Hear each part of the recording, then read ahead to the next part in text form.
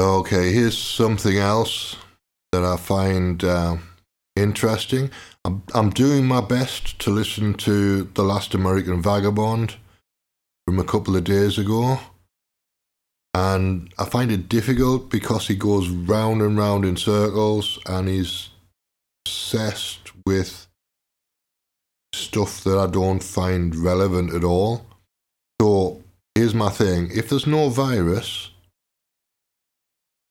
then everything that comes downstream from the virus is irrelevant to me. So the vaccines are irrelevant, the lockdowns are irrelevant, the masks are irrelevant. So Ryan Christian, when he does his shows, focuses on vaccine technology and all the other things that go with that. So, but that's not relevant to me. If there's no virus, then I don't need to worry about vaccines. So I find it really difficult to listen to him. I'm going to stop, actually. I think I'm going to stop listening to him because it becomes just a circular, this way, then that way, then this way, then that way. He's looking at everything from multiple angles.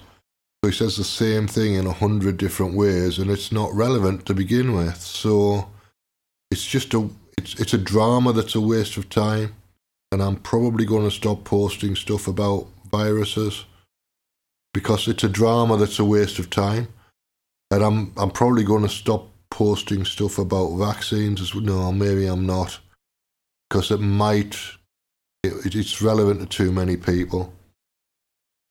But I want to encourage people just to stop believing in that shit. Stop believing in the virus, and then you won't need to worry about a vaccine. The only issue is that the technology might end up in food or might end up in aerosols in some way, and then we've got to worry about that technology specifically rather than the virus. But at the moment, I think it's too confusing and too complicated for me. I'm looking for a simple explanation for this stuff.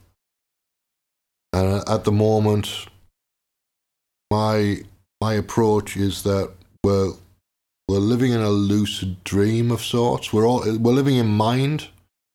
So everything that happens is an idea in mind, and you don't have to buy into any of it. You can just live your life quietly and not buy into any of the drama. So that's my basic approach now. My basic approach. And that basic approach of living in a lucid dream means that I don't have to buy into the vaccine technology drama. So I don't need to buy into the virus drama or the vaccine or drama or the electromagnetic frequencies drama, because inevitably there will be an EMF drama coming up at some point. I look at that and I think it's a healing technique, but everybody else seems to look at it and think it's a weapon of some sort.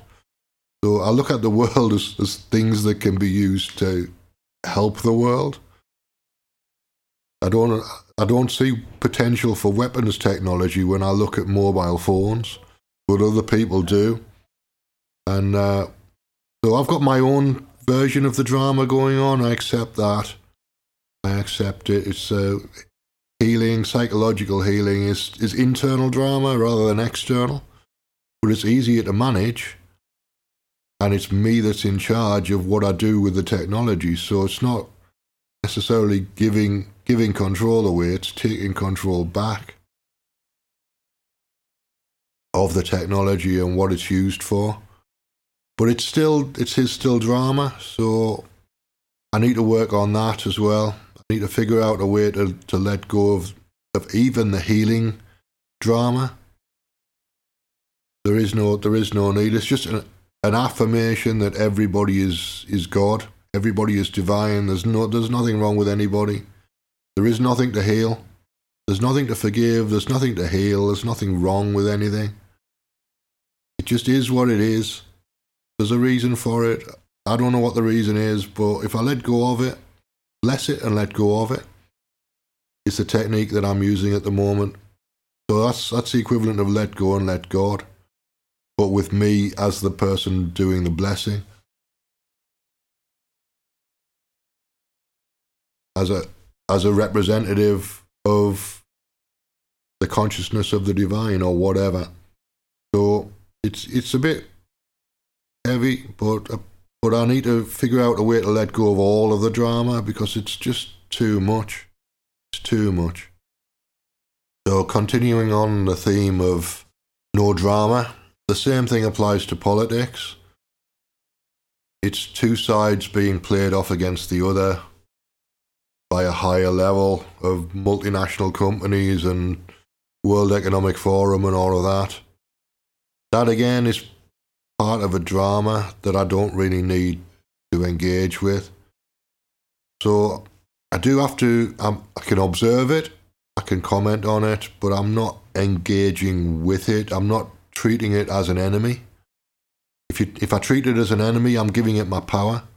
And I'm not prepared to do that. So, but I'm also not being passive. So I'm engaging with it on a level of thoughtful response, and so thoughtful response is enough, I suppose, but